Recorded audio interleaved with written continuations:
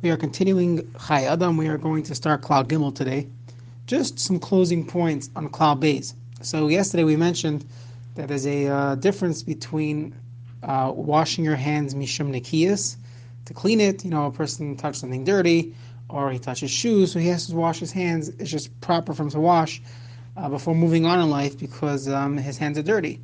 And then there's other times to wash your hands, which would be because of an issue of ruach ra. So the Achronim point out there are differences in the procedure.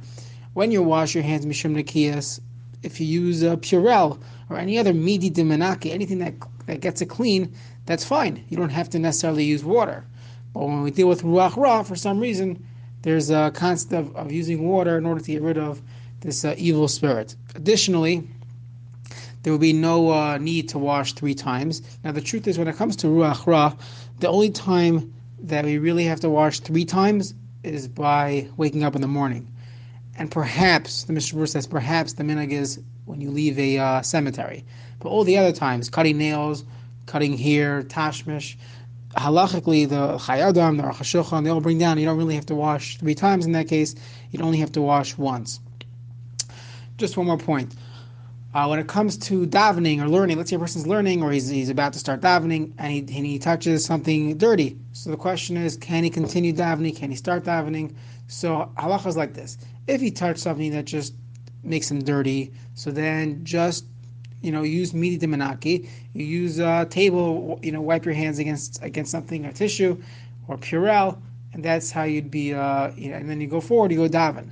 But let's say you touch something that requires washing mishum ruach ra, or a person wakes up in the morning. So halacha l'maisa is like this: if you have water, so then before zman tefillah, before you started davening, you have to go get the water. So go outside of shul and wash your hands.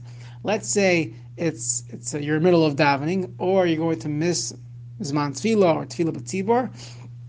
So if it's mishum nekiyas, so then just wipe your hands. You're good. And even if it's mishum ruach ra, even if you have to wash your hands because of ruach ra, so halacha is you could use midi dimenaki. You could wipe your hands on a tissue, on Purell, and then you still have to get rid of the ruach ra. But you're allowed to daven even though you have ruach ra on your hands, because otherwise you're going to miss zman tefillah or tefillah b'tzibor.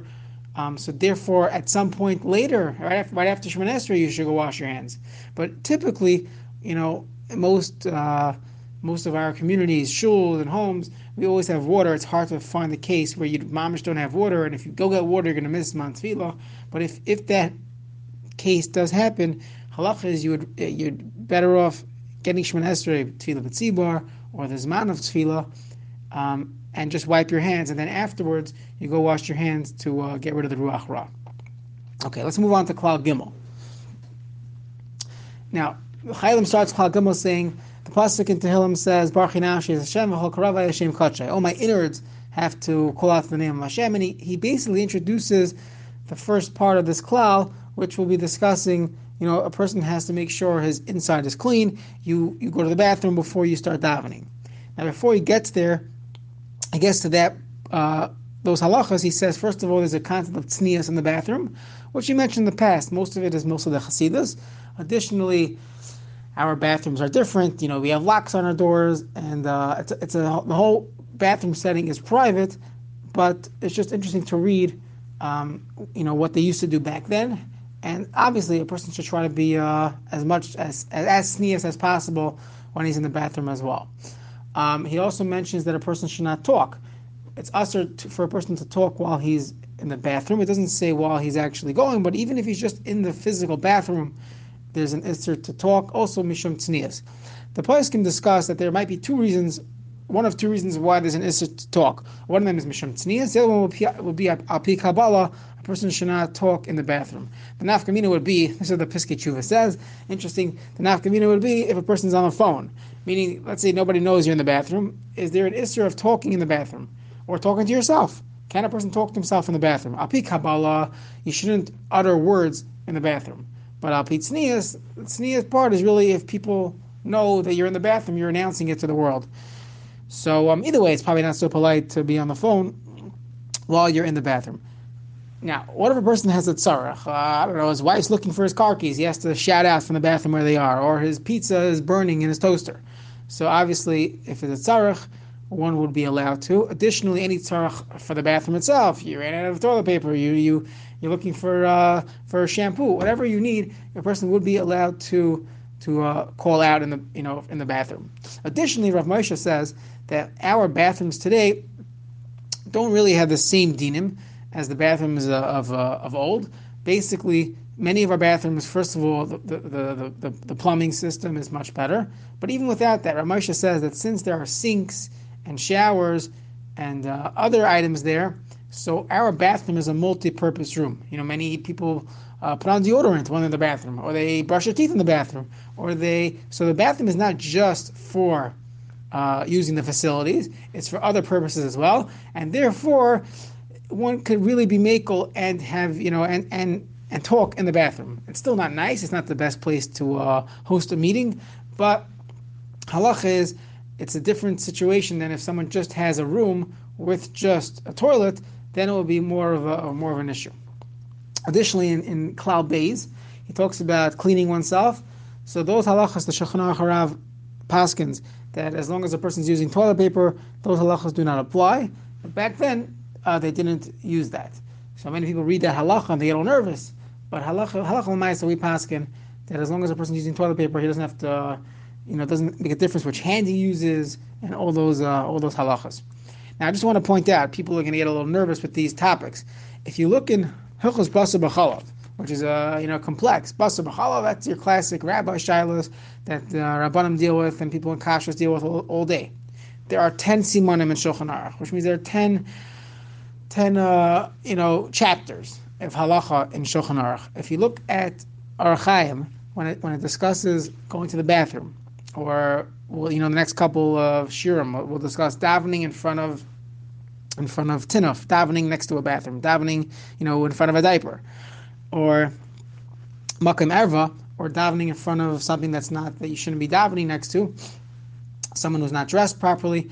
So there's 10 or 12 simanim in Shulchan Aruch that discuss this. It shows the importance, the significance in these halachas. So we're gonna run right through them and only discuss what's relevant.